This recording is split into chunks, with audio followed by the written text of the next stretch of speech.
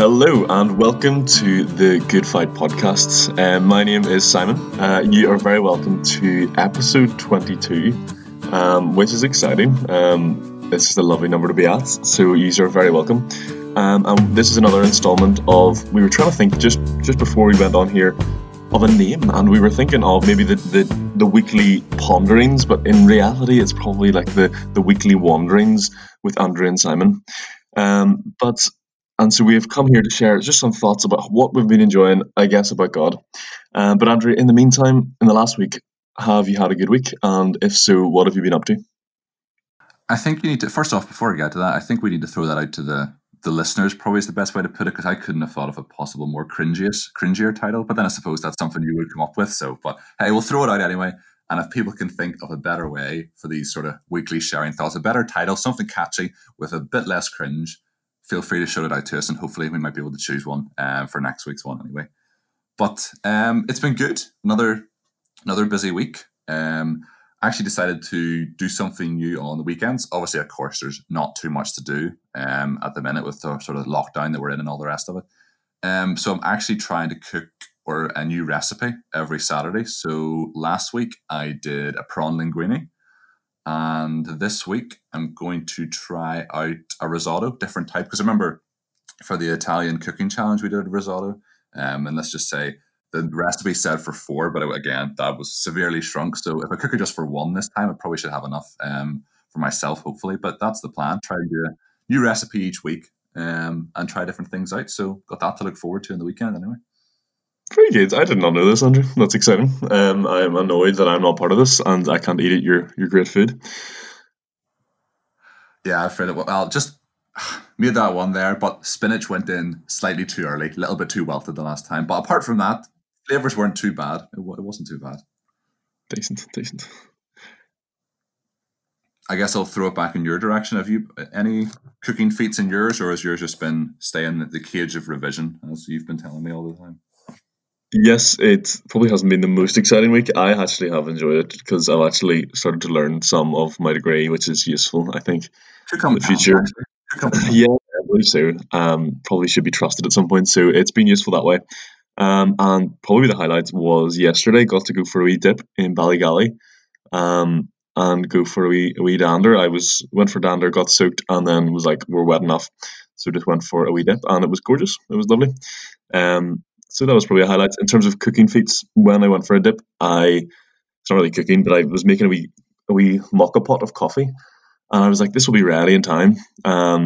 Came back from our swim, and the coffee wasn't ready, so we just waited for another 5 minutes, waiting for this to boil. Alas, it did not boil. I'm definitely we've caught double pneumonia. So if you hear me coughing or sneezing throughout this, it's for that reason and that reason only.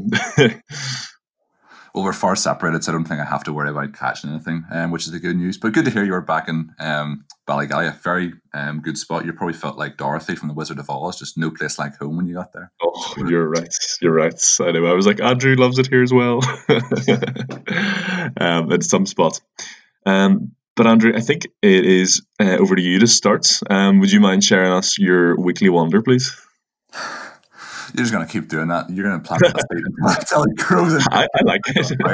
I'm going to fight it. I think it's honest. So my thought we're going to be sharing today is back in Genesis, and it's in chapter 16, and it's just the story there of Hagar is mainly what I'm going to be focusing on. And so I'm just going to read from verses 7 to 16. So just to explain a little bit of the backstory, sort of what's been going on.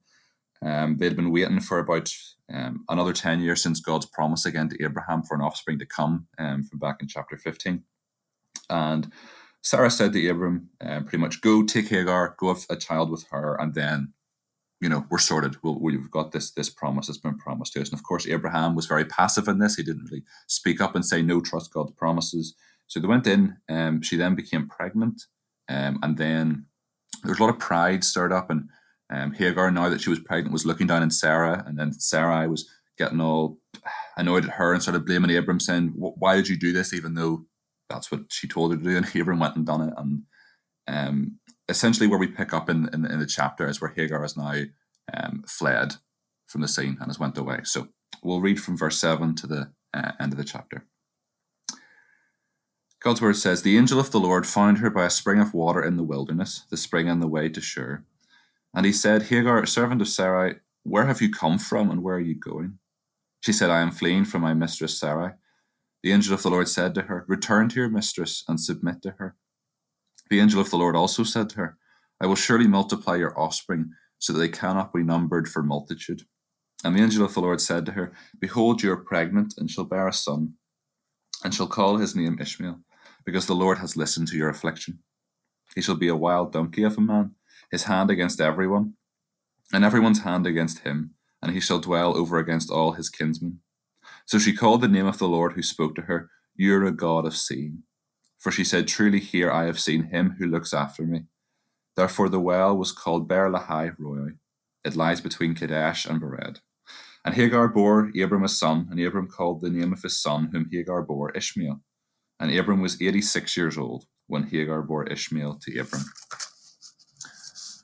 So Genesis is a book of firsts. And when we come to verse 7, we hear about this angel of the Lord, which we hear many other times throughout the Bible, but this is the first mention of it. So it just seems to be an appropriate thing that as you go through Genesis, you mention all the firsts that are there. And I suppose the first question we come to is, well, who is this angel of the Lord?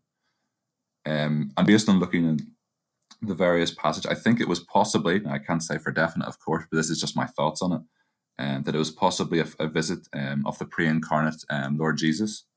We see in verse 10, as to why I think that's the case, the angel of the Lord said, "I will surely multiply your offspring so they cannot be numbered for multitude." And that's only something that God himself could have done. And then again in verse 13, Hagar speaking to the angel of the Lord, who simply says, "You're a God of seeing." So it just makes me think that that's the case. Whether it is or not, or that, I can't be sure. But if that is, that's something to be utterly astounded by. This rejected Egyptian service girl is just left here, and the pre-incarnate Lord has came and visited her. He's left the splendors of glory. He's left heaven, all of that, and humbled himself, and now has came down to earth to speak to this servant girl. I think that displays so much of the character, and I think God's character is shown throughout this chapter, but just his care, his personal care for people. So he comes, and as Hagar, well, as she's heading the way to Shur, essentially what she's doing is heading back to Egypt. She was sort of part of the trade back when Abram was down into Egypt during the famine, and pretty much had told all the lies and told Pharaoh that Sarai was just her sister and things like that. And after Pharaoh had found out, he kicked them out, and Hagar was one of the ones most likely to have went with them. And now she's wanting to head back to Egypt. But then the angel of the Lord stops her and asks her, "Well, where have you come from and where are you going?" It's sort of very similar to in Adam and Eve in the garden, asking them, "Where are you?" Knew the answer, knew exactly what it was, but they were asking those things to get Adam and Eve in the Garden of Eden. But Hagar here, just to think about things, keep pondering them through. Very similar as well to someone else who was by a spring of water, or a well, so to speak, in John 4. And just Jesus goes, he knows exactly what she needs to hear, but he keeps asking her questions to get her to think and to get her to think. And then she finally comes to the conclusion and realizes who he actually is.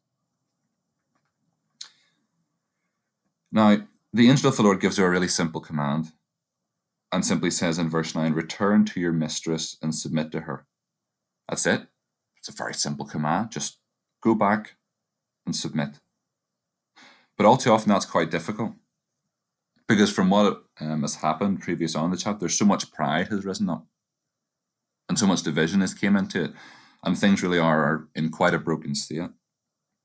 But the way to resolve this situation, the way to get it sorted, the angel of the Lord tells her to return to your mistress and submit. And through this chapter, there's a lot of, well, at least I feel anyway, and I promise I'm not doing a plug for the James part when we ever get around to recording it, but there's a lot of similarities here in this chapter to James, when they should have sought wisdom to sort out this situation. They decided to look for earthly wisdom instead of heavenly wisdom that is from above.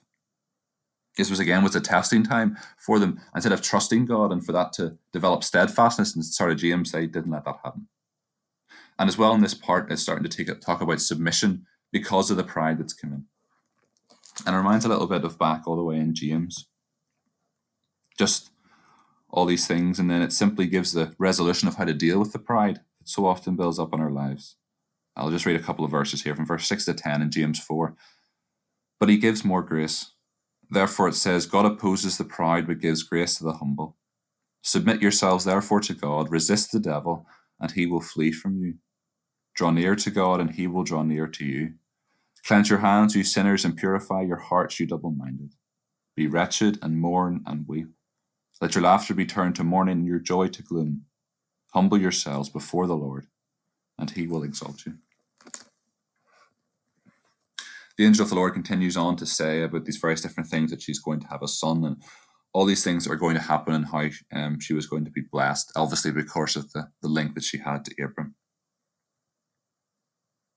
But you can imagine this being a very difficult situation for Hagar. She's just had so much grief and so much abuse from Sarai, although she was very resentful towards Sarai as well, and she looked down on her because she was the one that was with child. But a difficult situation. She had to go back to this, and she had to submit. But first of all, she didn't have to submit to Sarai straight away. She had to submit to God first. I think that's the important part. And the only way that we can, if we are dealing with pride in our lives and maybe getting puffed up and feeling jealous towards other people, the only way that we can get this is we need to solve that out with God first. We need to submit to him. And then, as First Peter chats about plenty about submission in later on chapters, we have to submit to God first before we can even imagine to submit to all the other things that God tells us to. And I just want to, no, I probably absolutely butchered the names of some of the ones in here, especially the well in verse 14. But I just want to briefly look at the two names. One, who the child was going to be called, that Hagar was going to have, and then the well itself, and how that just simply displays the character, some of the many parts of the character of God. The first one, you shall call his name Ishmael, because the Lord has listened to your affliction. And Ishmael means that God hears. And then the well in verse 14, as I will try to butcher the pronunciation once again, was called Ber Lahai Roy, which means well of the living one who sees me. So God hears me and he sees me. And it's just like this, to try and wrap our heads around this. This is a rejected servant girl who is just out there in the wilderness on her way back to Egypt. People don't seem to have any care for her. On her own, she's pregnant. And God hears her and sees the situation that she's in. And she can relate to that when she says in verse 13, you are a God of seeing, for truly you have seen him who looks after me. She said, truly here I have seen him who looks after me. You know, he's not one that is distant. He hears and he sees. He hears our cries, first of all. Maybe she was just in despair crying out as she was making her way back to Egypt. And that's a characteristic of God that has never changed. He hears our cries. Whether that's cries of repentance and turning back to him, whether that's a cry for salvation, and maybe even at times in difficulty and despair, he hears all the cries. And how much more does he hear them for his own children? Ones who have trusted in him, ones who have been brought into his family because of what Christ's done. This was just a rejected servant girl, and how much care that he showed for her. And even later, a few thousand years later, he then came to be born, as we looked at in the Christmas episode, and came down again and humbled himself. He is a God who hears our cries, and a God who sees us as well, like they were saying there in the well. It means the well of the living one who sees me.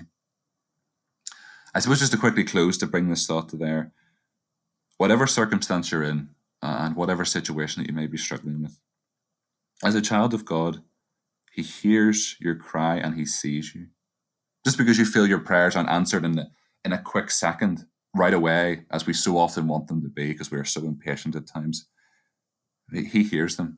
You can have absolute confidence, and you should have a confidence to come to him in prayer about all things, because he hears your cry and he sees the situation you're in. He sees the difficulties that you may be having.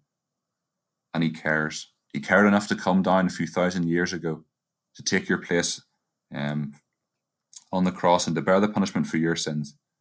And this caring attribute of God that was here all the way in the Old Testament, it carries right through to the present day. He cares for you, he hears you, and he sees you. And maybe even you're listening to this the first time and some of your friends have recommended these two crazy people to listen to if you've got nothing better to do. But he cares for you. And maybe you're just at this point with the lockdown and COVID, it's just the difficult circumstances you're finding yourself in. And you're just feeling like you're just in despair. You just feel like you're lost. He sees what you're going through and he just wants you to cry out to him for salvation and to come to him. And if we can be in any help in that at all, if you want to reach out to us in any way, via this, if your friend has sent you a link or whatever, they probably, well, hopefully know us in some way, because there's a very small people that would listen. But we just ask you, if you want to, just to reach out, because it's amazing to have a God who sees us and cares for us, and the work he can do that as our great high priest, because he humbled himself and came down and he understands our circumstances that we go through. And it's just amazing how much we can learn about God's character just from this simple story in Genesis 16.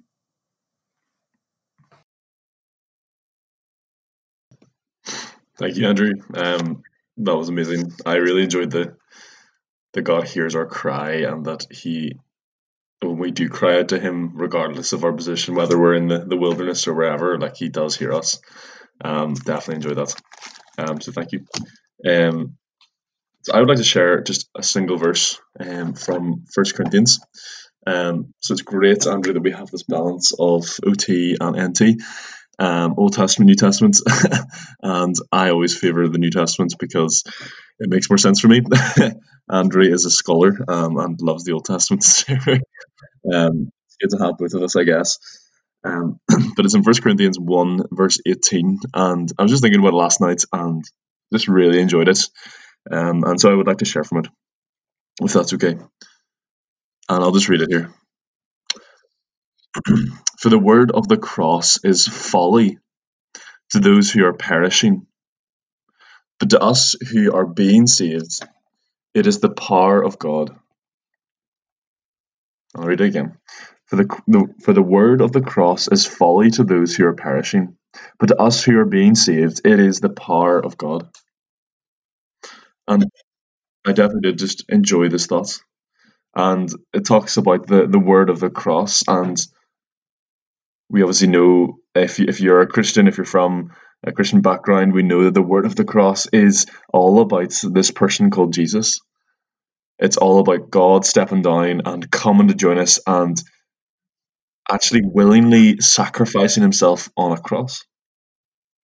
But my question and my challenge, hopefully, to you today, in whatever moment of your day that you're reading or you're listening to this podcast, is: do we find it folly, or do we realize that this message of the cross actually is the power of God? Do we see it like that?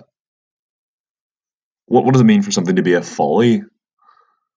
I guess it's something that's a waste of time, that's actually irrelevant, that is, in the past, and that doesn't have any like real life application to now. And I was just even thinking about maybe how the world sort of views the cross, and what we mean by that when we ever talk about the world. It is people who are not believers, people who do not have a relationship with Jesus. And do they find it the power of God, or do they find it folly? And if you've ever had a conversation with a non-Christian and you started talking about the cross, often their face screws up and they are like, what on earth are you bringing up? Someone dying on a tree 2,000 years ago? How is that relevant to me right now? I have all of these problems, these difficulties, and how is this person going to sort me out? And in one sense, they've got a point. But in one sense, actually, that is the most relevant information that we could ever bring up to someone in our lives. And it's the word power of God. In the world's eyes, and people who are not believers, how do they view power? Well, very differently, it seems, to what Jesus views it as. I was thinking about what is the most sort of kind of world perspective, from a world perspective, is the most sort of powerful nation. And many people will probably be like China, but I will pick USA. I think USA are just in the end of their heyday, and is obviously in absolute chaos at the minute. But what is powerful for them? They obviously have control over a lot, and we know that if someone gets the presidency, they're basically in control of the modern day world. So military might suited Trump's presidency. For the last 4 years, he has injected so much more money into the military, and so they've grown in their military, so they're strong. And so if they have any enemies, like North Korea or any of these other enemies would like flare up, he could just flex his guns and be like, literally, here, we can crush you in a second. He has things like sort of national tariffs he can place onto like Iran or China if they're not playing ball by him, and so he can just control them. This is Trump I'm talking about, but he can just control them. But it's also full of just sort of like shaming the other person. It's just mocking the other either political party within America or actually just other countries. It is just full of mockery. That is kind of our idea of what power is, just to crush the other person. It's just so beautiful. And I don't think we can ever get sort of over the reality of the beauty of what the power of God is. And we think of what, so God obviously is so powerful, and it sort of just brought me to a passage, and it was read. Andrew and I went to church before, the last time when we went to church before the big lockdown, a couple of weeks ago. A man read this passage, and it's in Revelation 1:12-18. I'm just going to read it out. And it's just beautiful. This is the power of God. This is how mighty he is. It says, "Then I turned to see the voice that was speaking to me, and on turning I saw 7 golden lampstands, and in the midst of the lampstands one like a son of man, clothed with a long robe, and with a golden sash around his chest. The hairs of his head were white like white wool, like snow. His eyes were like a flame of fire. His feet were like burnished bronze, refined in a furnace, and his voice was like a roar of many waters. In his right hand he held 7 stars. From his mouth came a sharp 2-edged sword, and his face was like the sun shining in full strength. When I saw him, I fell at his feet, as though dead." That's John. But he laid his right hand on me, saying, "Fear not, I am the first and the last, and the living one. I died, and behold, I am alive forevermore, and I have the keys of death and Hades." If you've never heard anything about Jesus and you're hearing this description of him, the first thing you might be thinking is, this is strange, this is bizarre. But this is just showing that he is God, that he has the absolute might and glory that he has. And if we were to see him in his full glory right now, we would just react just like John. We couldn't, we would have no other voluntary reaction. It would be an involuntary falling at his feet, because we would see something so and someone so much mightier than us. And yet it is the power of God, is not this passage. No. This is the power of God, is the word of the cross. Something so different. And so I was just thinking last night, just I guess, what does the cross mean? It's like, it is the power of the creator of the universe.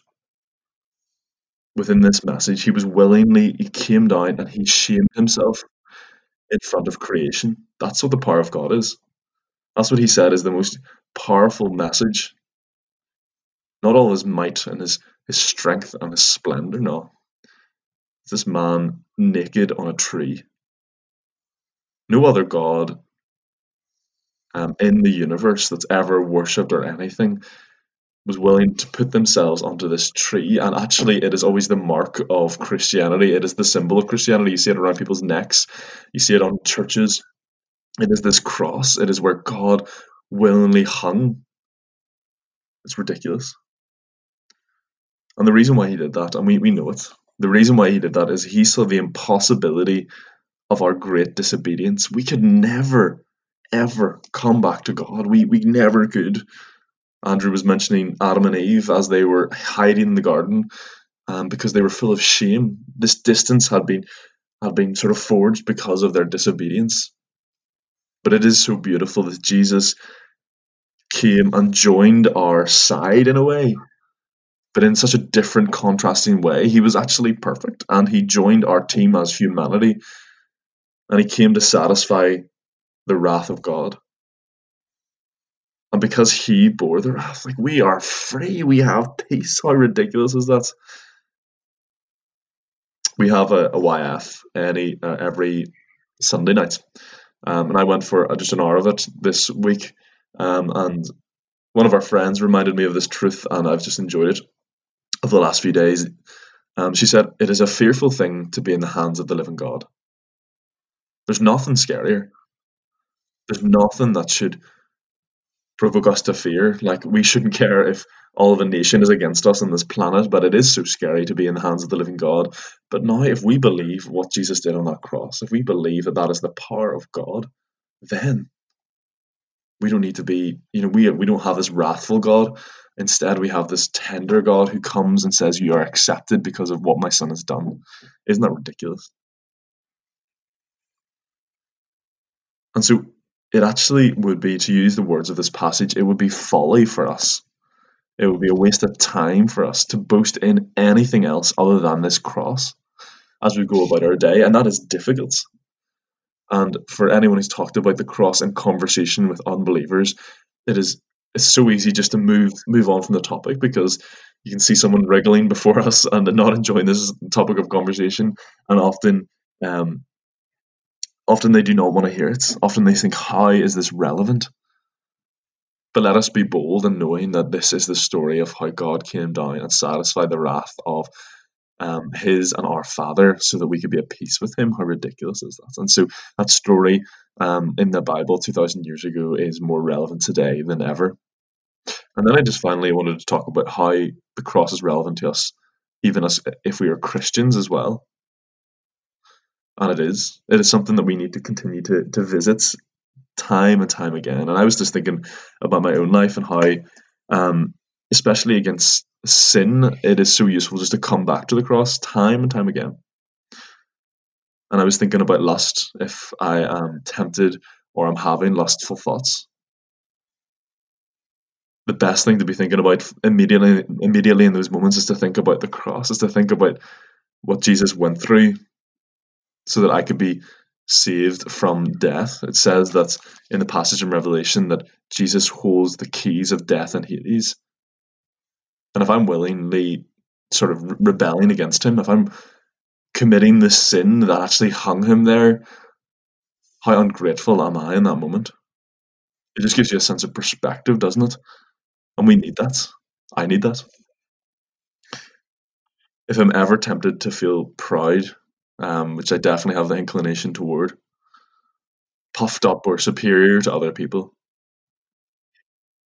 actually, we look to the cross and we look to the one who actually he was the only one who had any reason to boast in himself. He was the only person who had actually, like, might behind him, who had splendor, who had everything. What did he do? Did he boast about it? No. He came down and he emptied himself and he bore that cross, and that is so beautiful. He's so different from us. And let that humble our hearts, even as we re-listen to this now. I'm probably quite a worrisome individual, and I would get quite anxious sometimes. And I find in those moments you can just be overthinking, especially when, I've been revising recently, and it's just been sort of you're on your own a bit more, which in one way is good, and you can think a lot more about things, and it's useful, but also you can overthink about things. So is it that useful?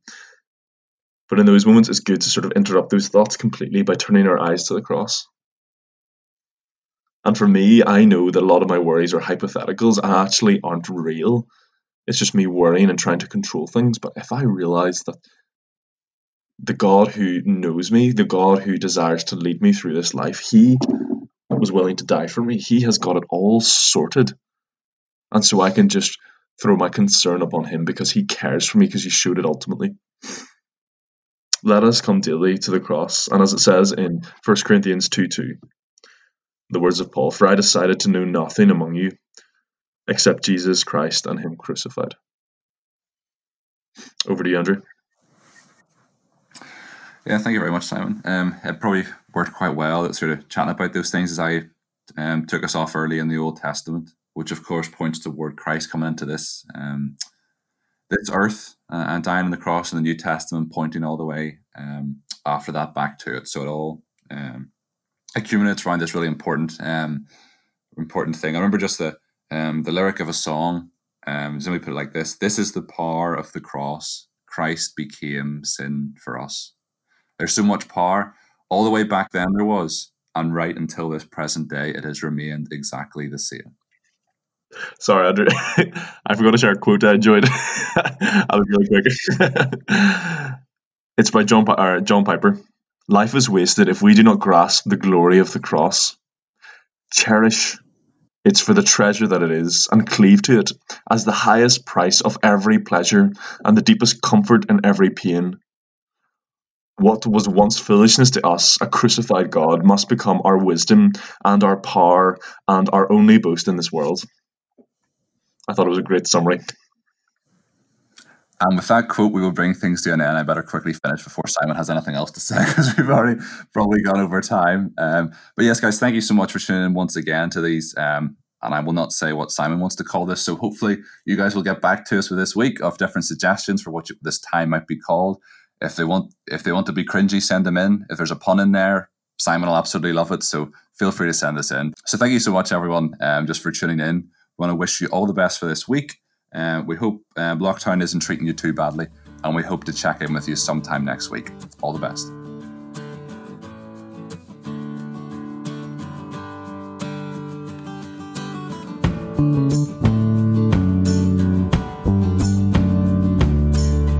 All the best. Bye.